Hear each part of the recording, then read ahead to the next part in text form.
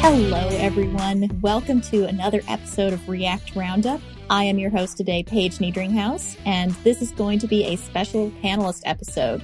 So I am joined by TJ Van Tol. Hey, everybody. And Jack Herrington. Hello. Happy to be back. And Jack is going to be our special guest panelist today. Air quotes guest, yeah. He is going to be educating TJ and I, and hopefully some of our listeners, about island architecture, which is an architecture that I am not familiar with, so I'm looking forward to it. Yeah, I think it's pretty cool. I guess we could do our usual why are you famous thing, but I'll just pass on that. So, okay. Hey, folks, this is Charles Max Wood from Top End Devs, and lately I've been working on actually building out Top End Devs. If you're interested, you can go to topenddevs.com/podcast, and you can actually hear a little bit more about my story, about why I'm doing what I'm doing with Top End Devs, why I changed it from devchat.tv to Top End Devs. But what I really want to get into is that I have decided that I'm going to build the platform that I always wished I had with devchat.tv, and I renamed it to Top End Devs because I want to give you the resources that are going to help you to build the career that you want, right? So whether you want to be an influencer in tech, whether you want to go and just max out your salary and then go live a lifestyle with your family, your friends, or just traveling the world or whatever, I want to give you the resources that are going to help you do that. We're going to have career and leadership resources in there, and we're going to be giving you content on a regular basis to help you level up and max out your career. So go check it out at topenddevs.com. If you sign up before my birthday, that's December 14th. If you sign up before my birthday, you can get 50% off the lifetime of your subscription. Once again, that's topenddevs.com. Yeah, I think the best thing to do, I've been thinking about how to introduce this, is to kind of go through a little bit of history about sort of web development and how we got here, sort of thing. And I would say, we started off with just pure sort of server-side apps like PHP, Perl, Java, JSP back in the day, right? And then we were like, cool, we're going to add some JavaScript onto this, make it a little bit more interactive, maybe add some form validation, that sort of stuff. So we added in like jQuery and started doing some form validation, maybe a little bit of REST API stuff. And then the REST thing exploded, and we were like, cool, now we can make the whole app like on the client, right? Right.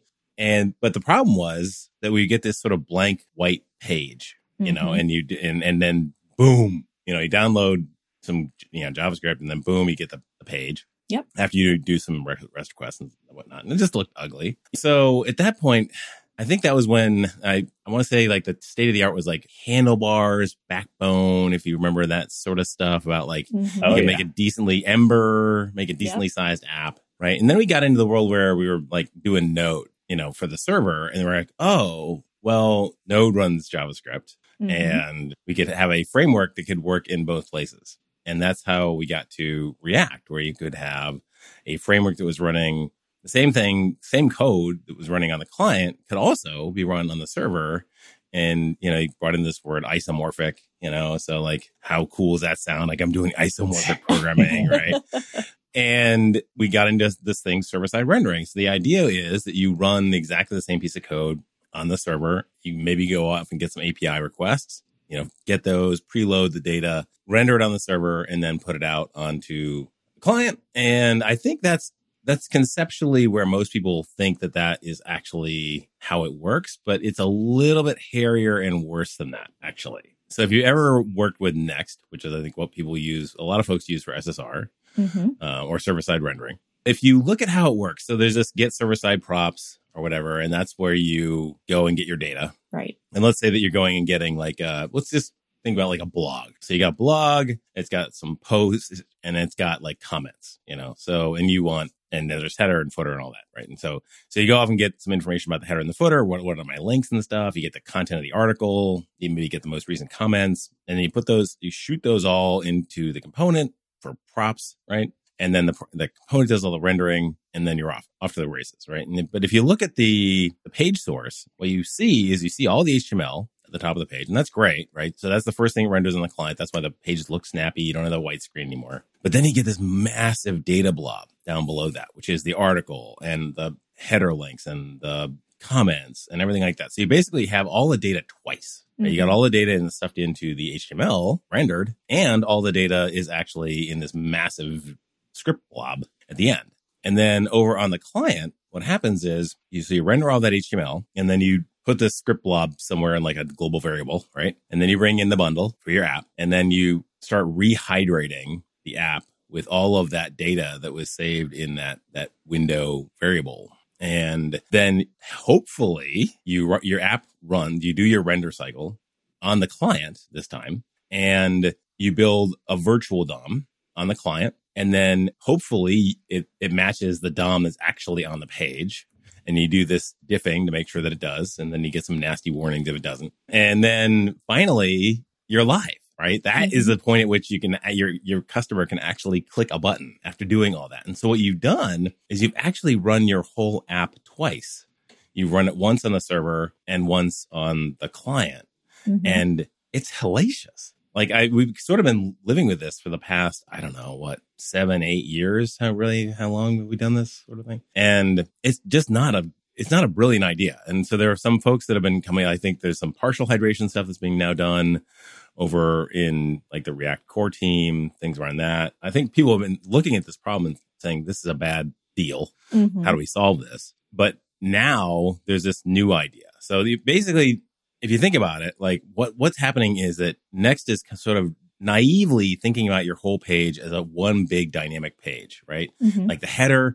I mean, we know empirically, like the header and the footer aren't going to change, right? There's not that much going on. Like the most that's going to happen there is you're going to click on it. It's going to drop down something or something. There's not really a lot of dynamic behavior going on there. Same sort of thing with the footer. And then the blog comments, the blog page, the blog itself is not going to change, right? It's basically static. But the only thing is really might change, you might add a comment or something, you know? So it's largely a static page, but but Next in its naivete is like saying, well, it's all dynamic, right? Because we can't tell the difference. So the islands architecture thing is basically coming at it from the other completely opposite direction and saying that, okay, let's consider that all pages are roughly static. Like the header is static, the content of the blog post is static, comments are roughly static, footers mostly static. But we're going to have these little islands. So there's the sea of static, right? And then within that sea, there's going to be these little islands of dynamic behavior, like the login button or the comment down at the bottom, like where you put in your comment. That's going to be dynamic. So when you download, you may have a massive JavaScript that would build out the page itself on the server, but it's only the code for the islands that actually gets sent to the client.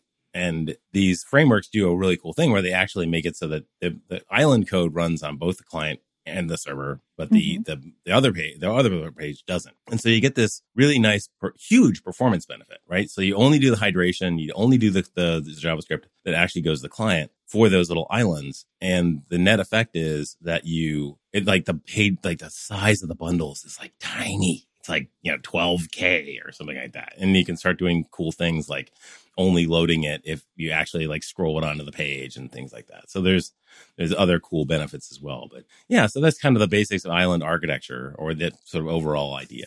Gotcha. Okay, so that's a lot to take in. Yes.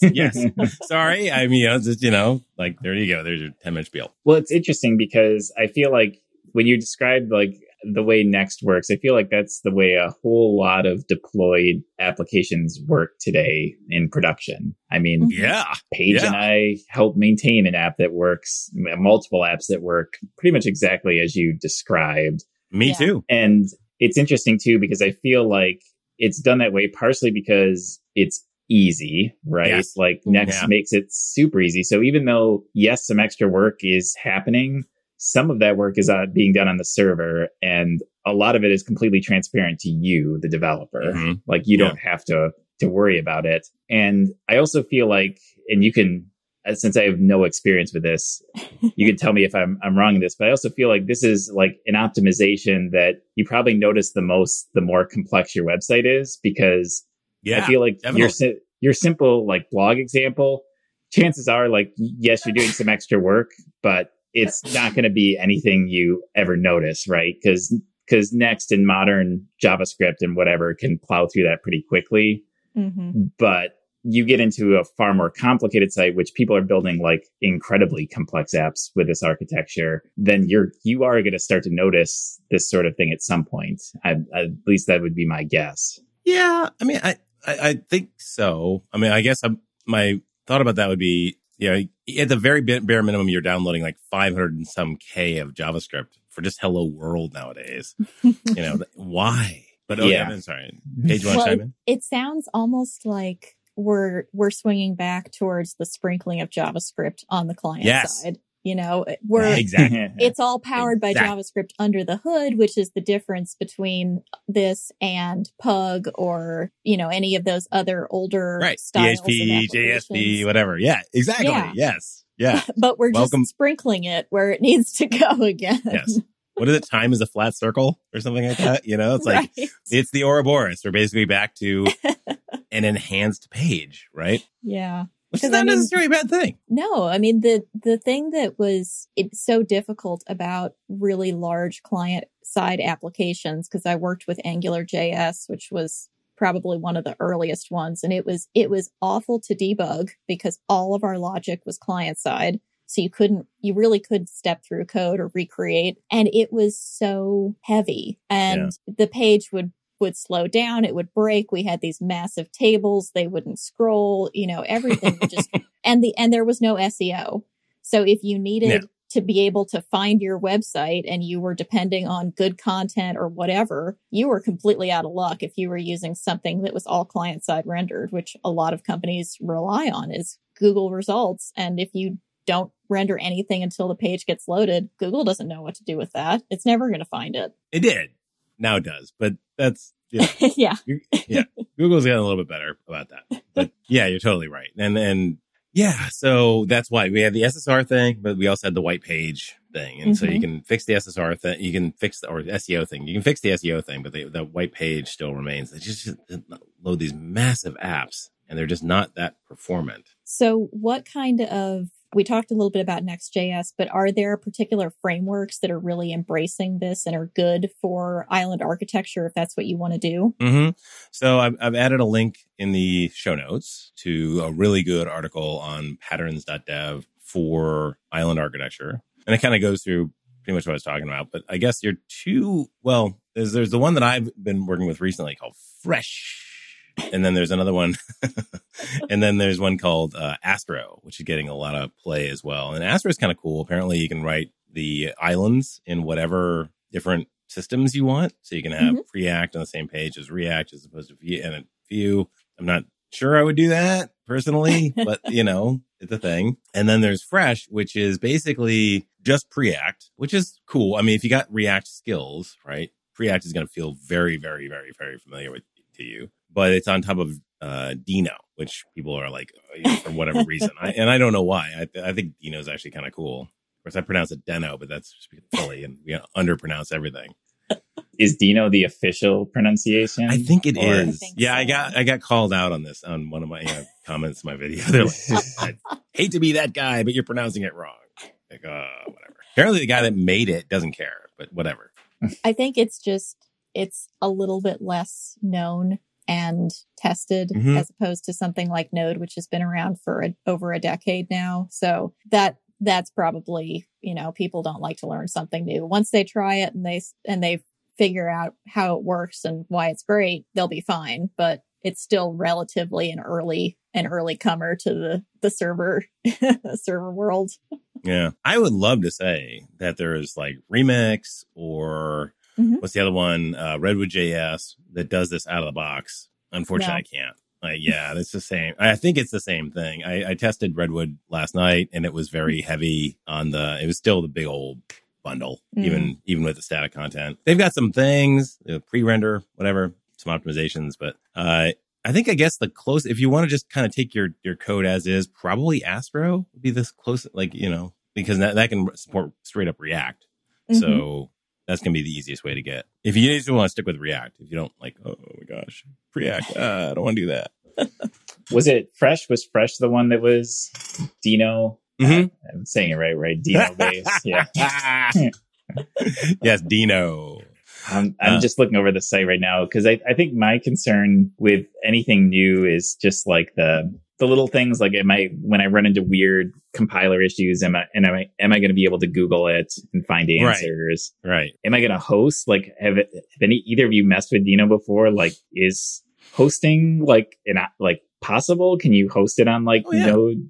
does it like use some of the same guts as Node, like under the hood for hosting, or? Oh, it actually is the same V8 core underneath the hood, which is unlike Bun, which you could talk about Bun if you want to talk about Bun, but it's still V8. The big difference between Dino and Node, I guess, is that the way that you import stuff, the importing on Dino is with you basically import URLs. And you create this import map that can make it easier and kind of syntactically the same.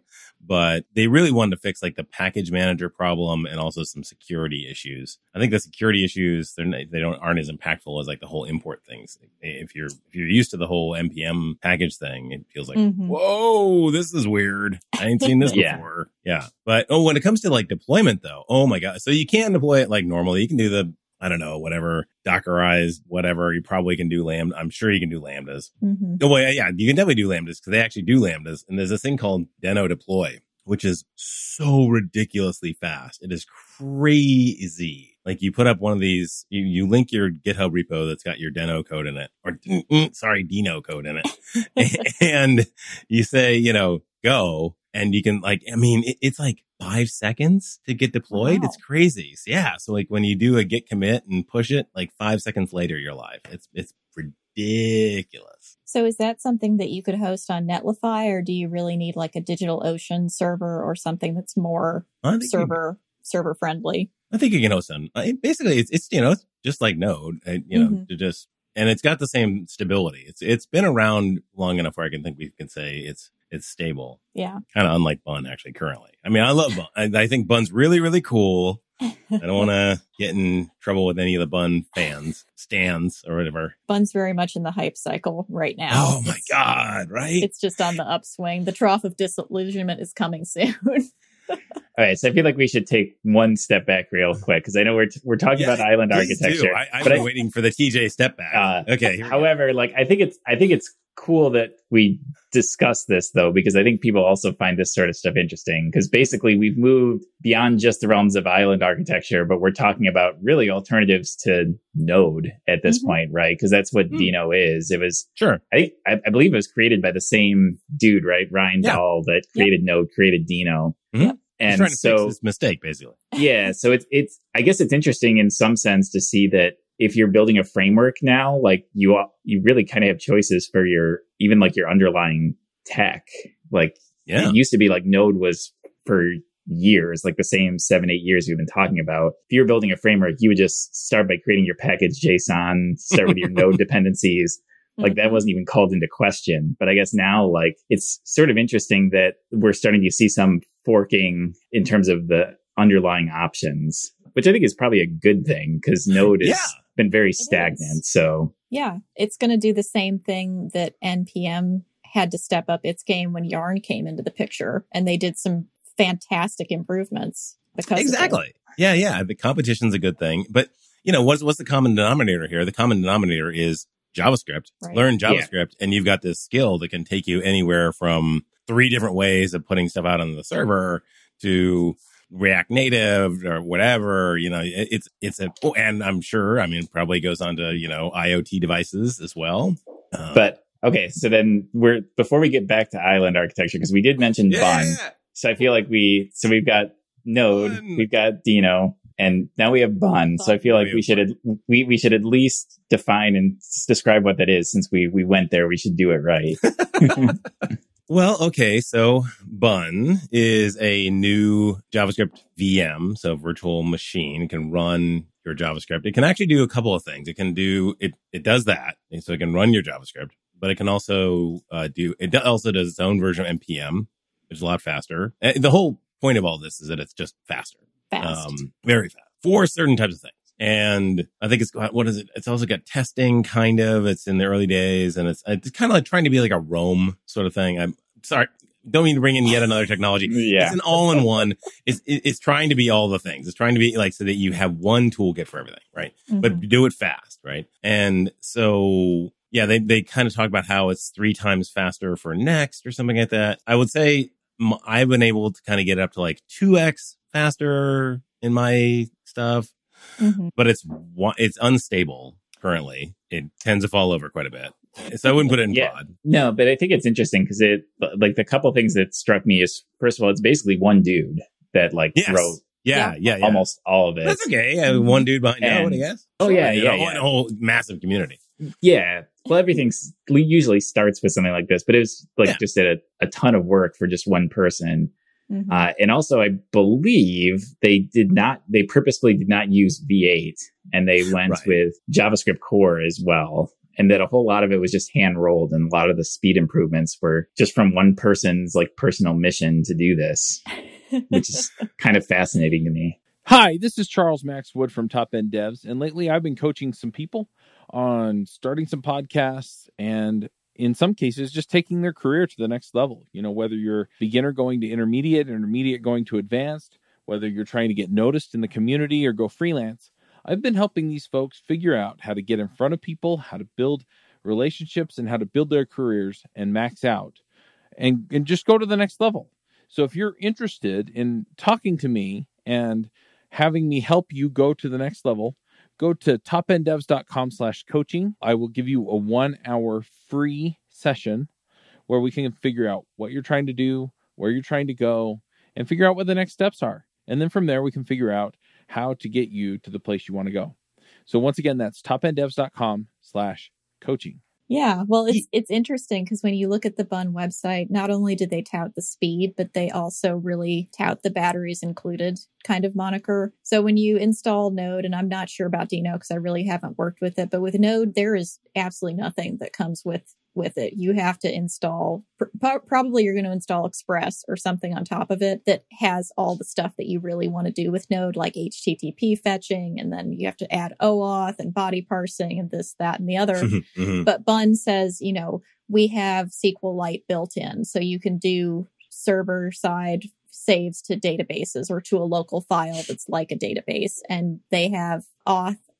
Do they have auth? I'm not sure about that. No, I think. But there's a whole lot of stuff that just comes baked in already. They've made those decisions for you, and you just go with it. If you like the way that Bun does it, great. If you don't, sorry, you're probably going to have to deal with it at least for a while and figure out another way around. But, a lot of people, myself included, I appreciate when frameworks take some of those tooling and which library do I use or how do I get this initially set up, take it out of my hands and just show me. They're like, here, this is how you do it. Go forth and build your thing. So that's another thing in Bun's favor is that if you appreciate somebody making the decisions for you, or at least being very recommendatory of this is how we would approach it, that's also there to get you started faster. Okay, so I'm going to try to transition us back to islands at this point. Can I throw in a little bit more on Bun there?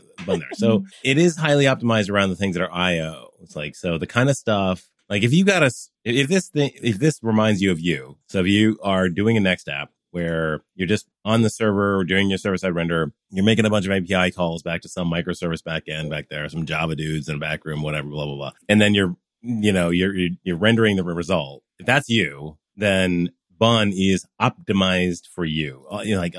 As Paige said, it's got, so the built-in optimized HTTP, blah, blah, blah, blah. And so it's very, very good for that. And the more that you do those kind of back-endy microservices requests, the better performance gain you're going to get off of Node. I did notice that if you do heavy computational stuff, there's actually some performance optimizations in Node that actually outclass Bun. So, you really always, as with all these things, you really should actually try and do some testing around the kind of workloads that you put on it to make sure that it's actually going to give you and your app the performance benefits, as opposed to just looking at the hype cycle and saying, oh, I got 10 times performance on this. Yeah, wow. Whatever. That's not your app, dude. That's their app.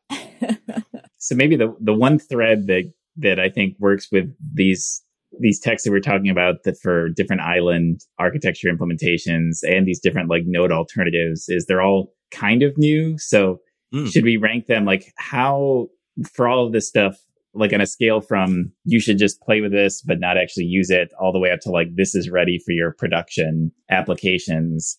How mature do you think these various tools that we're talking about ours? Should people like toss these in production tomorrow? Is this like just sort of maybe used for your personal blog to like tinker with at the moment? Where are we kind of at with this stuff? I would say the Islands architecture stuff, particularly like the older ones like Marco, Astro, 11T is also an Islands architecture one. Mm-hmm. This has been around for a while. It's been around for a couple of years. And so I would say those are pretty stable. It's definitely, it's not, and I would say it's definitely something I would learn. Right. I would learn at least one of the Islands architecture models. That's just my opinion. I think Fresh is really cool. Like but a little time will tell in terms of how it plays. I was thinking about it like, and then there's Bun. And it's like Bun to me is like taking a Yaris and putting nitrous on it. It's like, yes, it's going to go faster, but that ain't going to be an F1 car. Right. An F1 car is a fundamentally different architecture than a boosted node. Right. And so I would gear. I don't think you're going to learn a lot from like getting into Bun. It's like, oh, cool. My stuff just works faster. Yay. But now it's like, if you learn a new thing with Islands architecture, that is literally like now you've opened a whole new vista of potential and you got like a whole new panacea of things that you can talk about. Yeah, I sort of like that way of presenting it because I haven't played with any of this stuff yet. I've seen a demo on Astro before, but there's a difference between like seeing a quick like little 10-minute video versus actually like trying and building something small. So that might be my next step, just so I can speak, if nothing else, I can speak intelligently about it with you two, having tried it. Yeah. And one thing to really keep in mind with a lot of these, like Jack said, is how long they've been around and how much the community has helped move them forward. Because Bun is not even in its first version. It's still version 0.1. something at this point. It's 6 last night or something. Yeah. Yeah. So, that to me is not production ready. That's definitely still at the tinker around with it, play with it locally if you want to, but don't expect this to fare well if you're building a site that really needs to be up all the time. Maybe if you're building experimental stuff, then sure, go for it and see what happens. But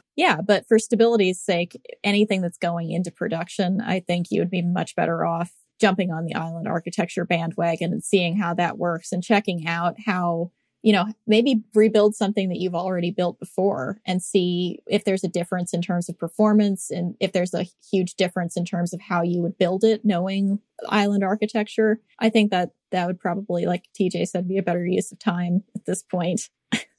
Yeah, I think we all, I guess for the past couple of years, we started talking about like how to do things faster, right? We've all sort of realized that like React is wonderful, but it is literally like putting an operating system on top of your browser, which is an operating system, on top of your operating system, which is an operating system.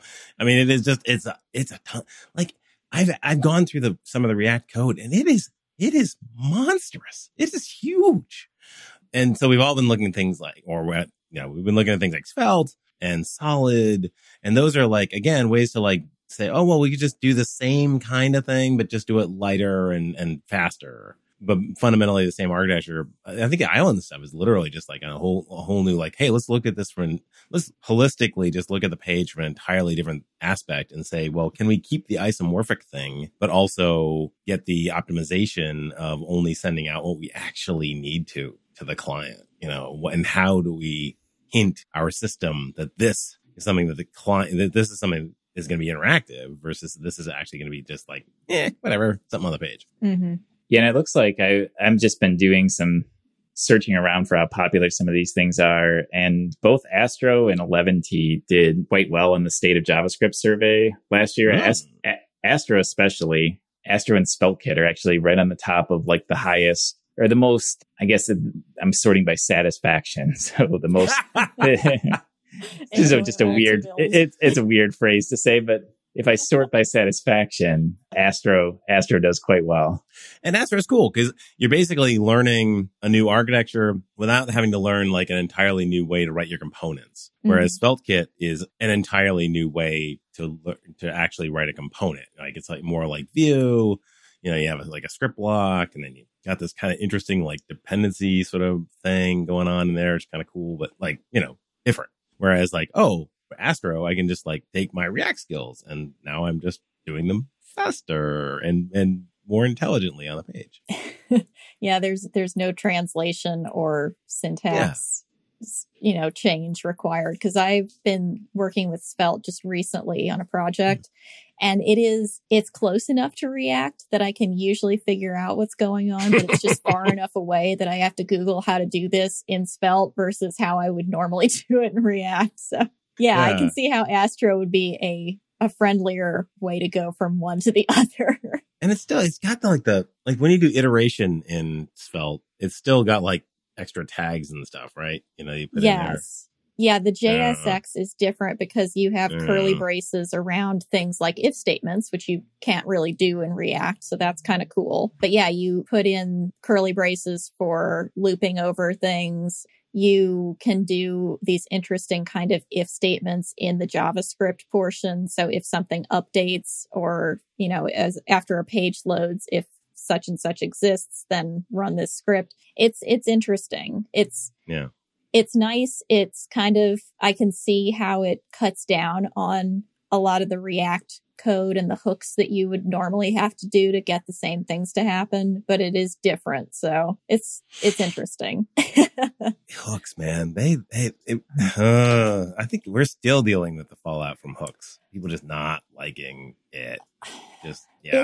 It just takes a lot of getting used to. And honestly, I have not used the new hooks for React 18. I just haven't built anything that has needed to yet. Right. So I don't know. I don't even know how I feel about them yet. I guess I should, but you're right. I haven't either. It is. I just think people have fundamentally, I randomly get people on my Discord server saying, like I had one guy saying, I went in for an interview. Here's the code that I put in. I didn't pass. And I'm like looking at the code and it was like, he used a use effect to like synchronously update some state. And I'm like, that's a memo, dude. It's like, kind of thing. People are just still kind of messing it up. And there's like all this sort of like tribal knowledge, like, use memo and use callback are bad. Use callback. Yeah. Why? What? No, they're not. Actually, they're in there for a reason. You should use them. What are you talking about? Like, but people are like, no. Like, what? Okay. Yeah.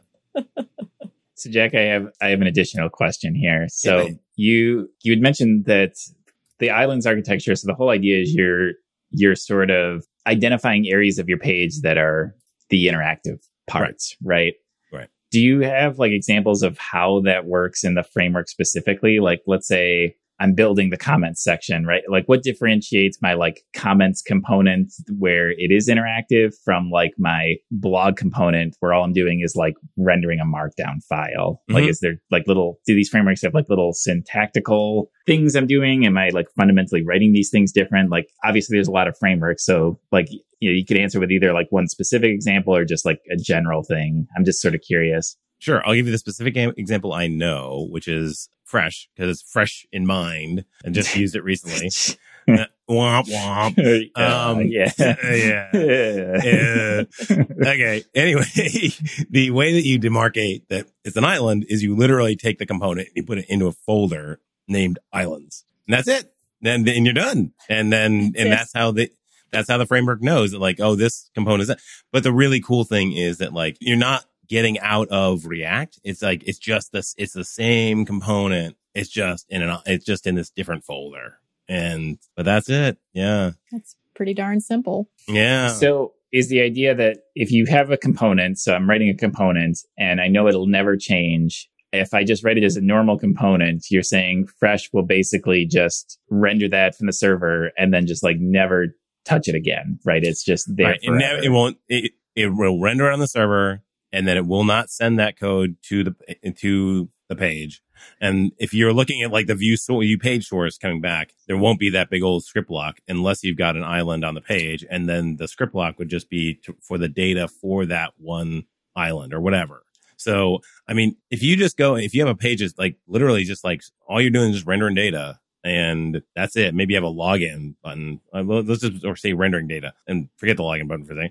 And you look at the view page source. It's literally just HTML. And you look at the inspector and you will have no JavaScript. And of course, the fastest JavaScript is no JavaScript at all on the client. Mm-hmm. So, I mean, fast. Lightning fast. That's kind of nice because I feel like for most like blog type or marketing type websites, you really don't need any JavaScript. Like, right? Yeah. Honestly, even your comment section is usually a third party thing in most cases. So usually you're doing some sort of like iframe or embed or something for that anyways. So it's kind of nice because I think that's the one thing that historically, because I remember debates, especially as React was first getting popular and AngularJS was popular, people would say like, oh, don't build your blog with React because it's like overkill, right? You don't need JavaScript to do it. But the thing is, like, it's kind of nice sometimes. Yeah. Well, they're right. The thing is, like, it's kind of nice. Like, there's a reason people want to do it, right? Because, honestly, we're all here because, and you're probably listening to this because you like using React in some capacity. It's like what brings us all together. So I feel like one nice thing about some of these newer approaches is it lets us keep coding with things we like doing, but making the end result more faster or more friendly for the user at the end of the day. Yeah, exactly. So let me ask you this. If you had a website that relied on updates from either WebSockets or from polling, like a stock ticker or something like that, would island architecture be a good solution, or would that not be what this is best suited for? I mean, you're going to have static parts of the page anyway. You're probably going to have a header. You're going to have a footer. Those are probably going to be mostly static. You might have some other static information on the page. And then you'd have like the dynamic section of the ticker, right? And then, so all you'd be getting in terms of the JavaScript is the ticker. And I worked for, Nike and Walmart. I mean, the header and footer were non-trivial. I mean, we're talking hundreds of links and blah, blah, blah, blah, blah. I mean, you worked for, Home Depot, I think, right? Yeah. So, yes. I mean, these are not trivial, right? These are huge. So to say that you're actually removing like the header and the footer from the download is not trivial. It's a big deal. So there's that alone. I mean, I think at both Nike and Walmart, well, I know that we actually ended up using we didn't even deal with React on those. Those were just like custom kind of like added into the DOM type deals because it was just ridiculous, the idea of like doing those in React on both the client and server. Got it. So even for those more, what you would consider more dynamic websites and interactive websites, this could still be a really good saver of space and time and things like that. Right. Sure. The question is like in as opposed to thinking about the whole page as dynamic, now you've got this gradient scale of like, oh, it could be 10% dynamic, it could be 20% dynamic, and we only could download the code for that 20%. Like, if you were to jack that all the way up to 100, would the page be significantly less efficient than the next version of the same 100% dynamic page? And I don't think so. Actually, I think it'd probably be roughly the same. So at that point, it's whether you're putting yourself on a gradient scale or whether you're just basically throwing up your hands and saying, well, the entire page is dynamic. There you go. So follow-up question then.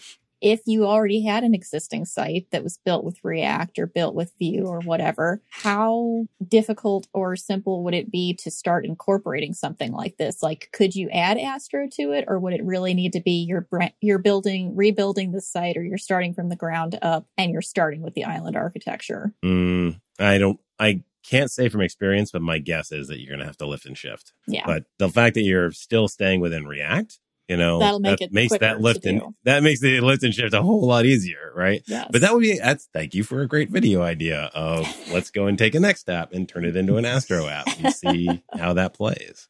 Happy to provide ideas. Yeah. Okay. Let's do this. Sounds like fun. I will literally put that in my ideas right now, and I will say that you are the inspiration. Well, Jack, I'll follow the format of our normal show. Do you have any other tips and tricks, or is there anything that we missed that we should discuss related to islands? I watched this really good. Yeah, I just one little weird second for here. I watched this Veracitium. What is that video? Veracitium? I don't know. He's a great guy on YouTube. And he had this thing on experts versus beginners and the 4 things that you need to make an expert. Right. Mm-hmm. And the fourth thing was like, why aren't we all like F1 drivers now? Because we've driven a car for so long, right?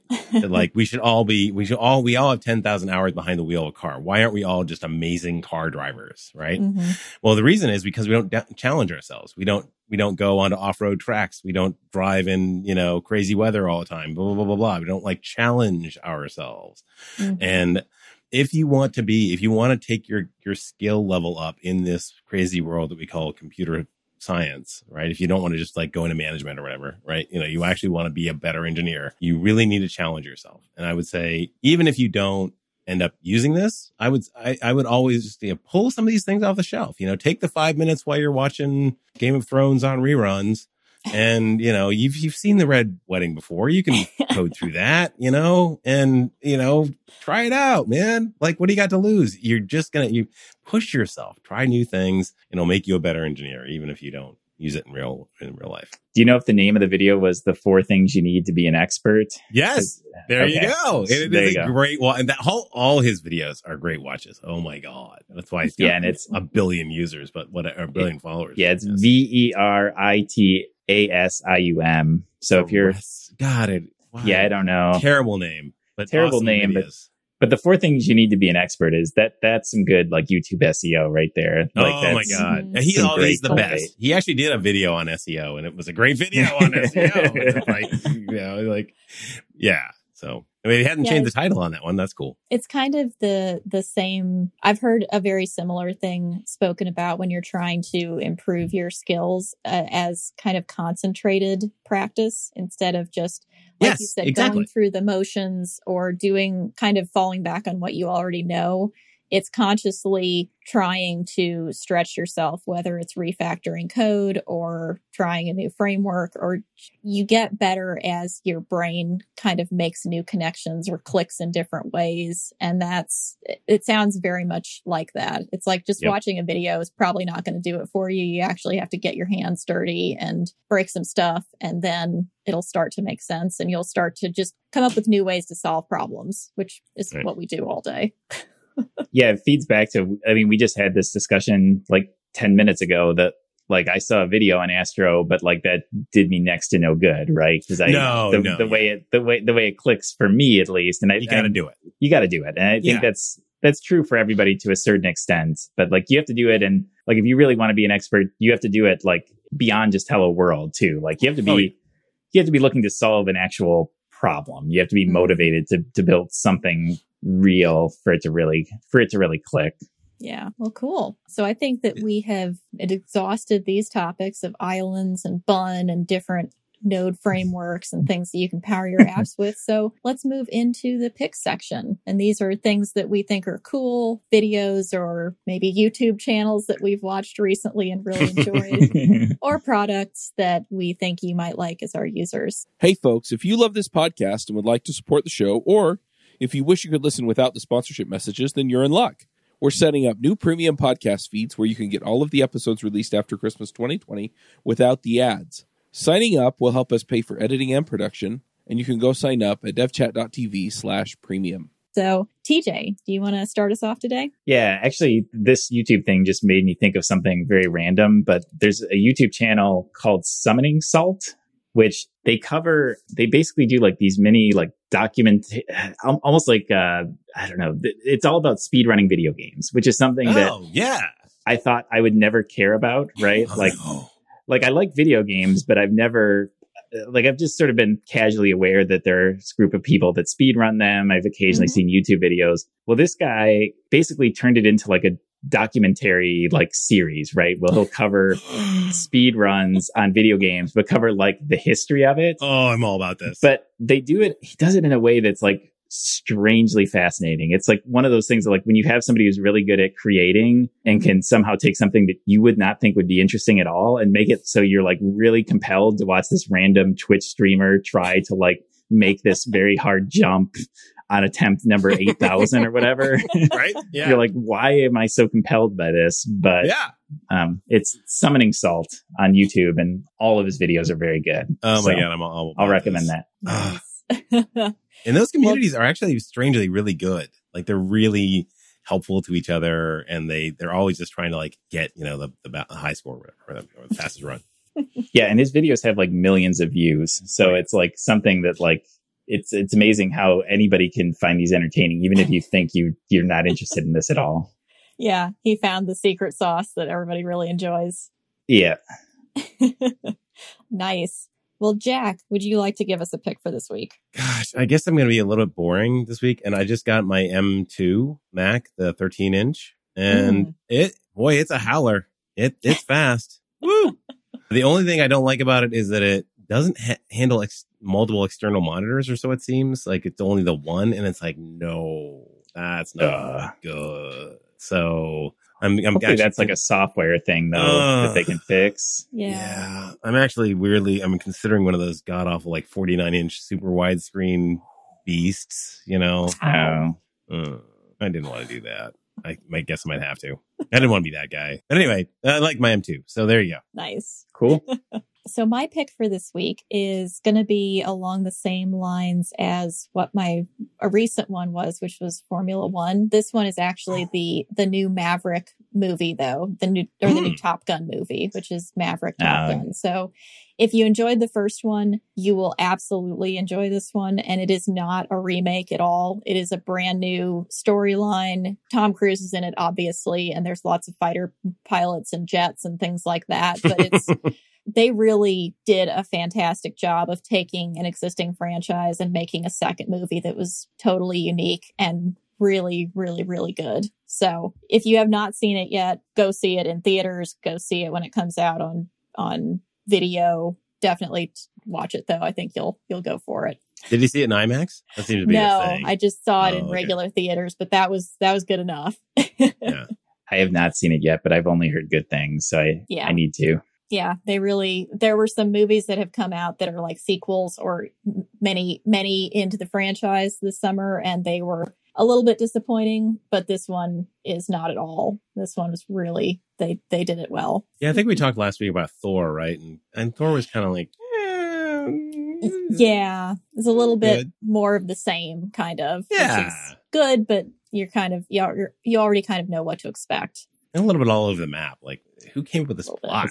Random number. It's where we're starting to get with the Marvel movies, because we just watched the second Doctor Strange movie, and like I feel like anymore you watch a Marvel movie and you have to like go to YouTube afterwards to figure out what you just watched, because a character will show up and it's like, oh yeah, don't you remember when this character showed up 10 movies ago and the context related to it? It's like maybe, I don't know, like right, new people show up and it's like, oh, you didn't read that comic from 1978 where this plot series was, right. It's getting Special a little bit nuts. Episode number 27. You didn't see that crossover?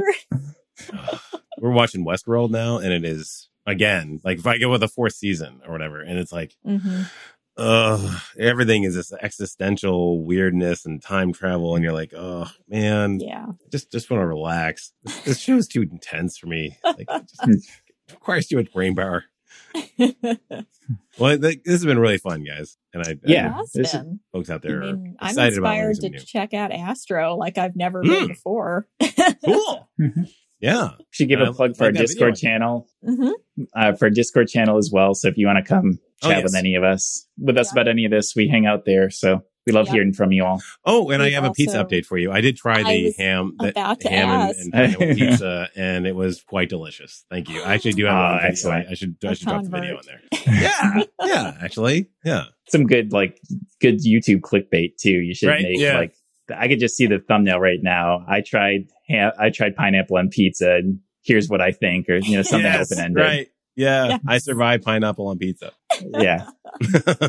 You can too. So thank you, everybody, for joining us for this panelist episode. We'll see you on the next episode of React Roundup. Yep. Bye, everybody. Bandwidth for this segment is provided by CacheFly, the world's fastest CDN. Deliver your content fast with CacheFly. Visit CacheFly.com to learn more.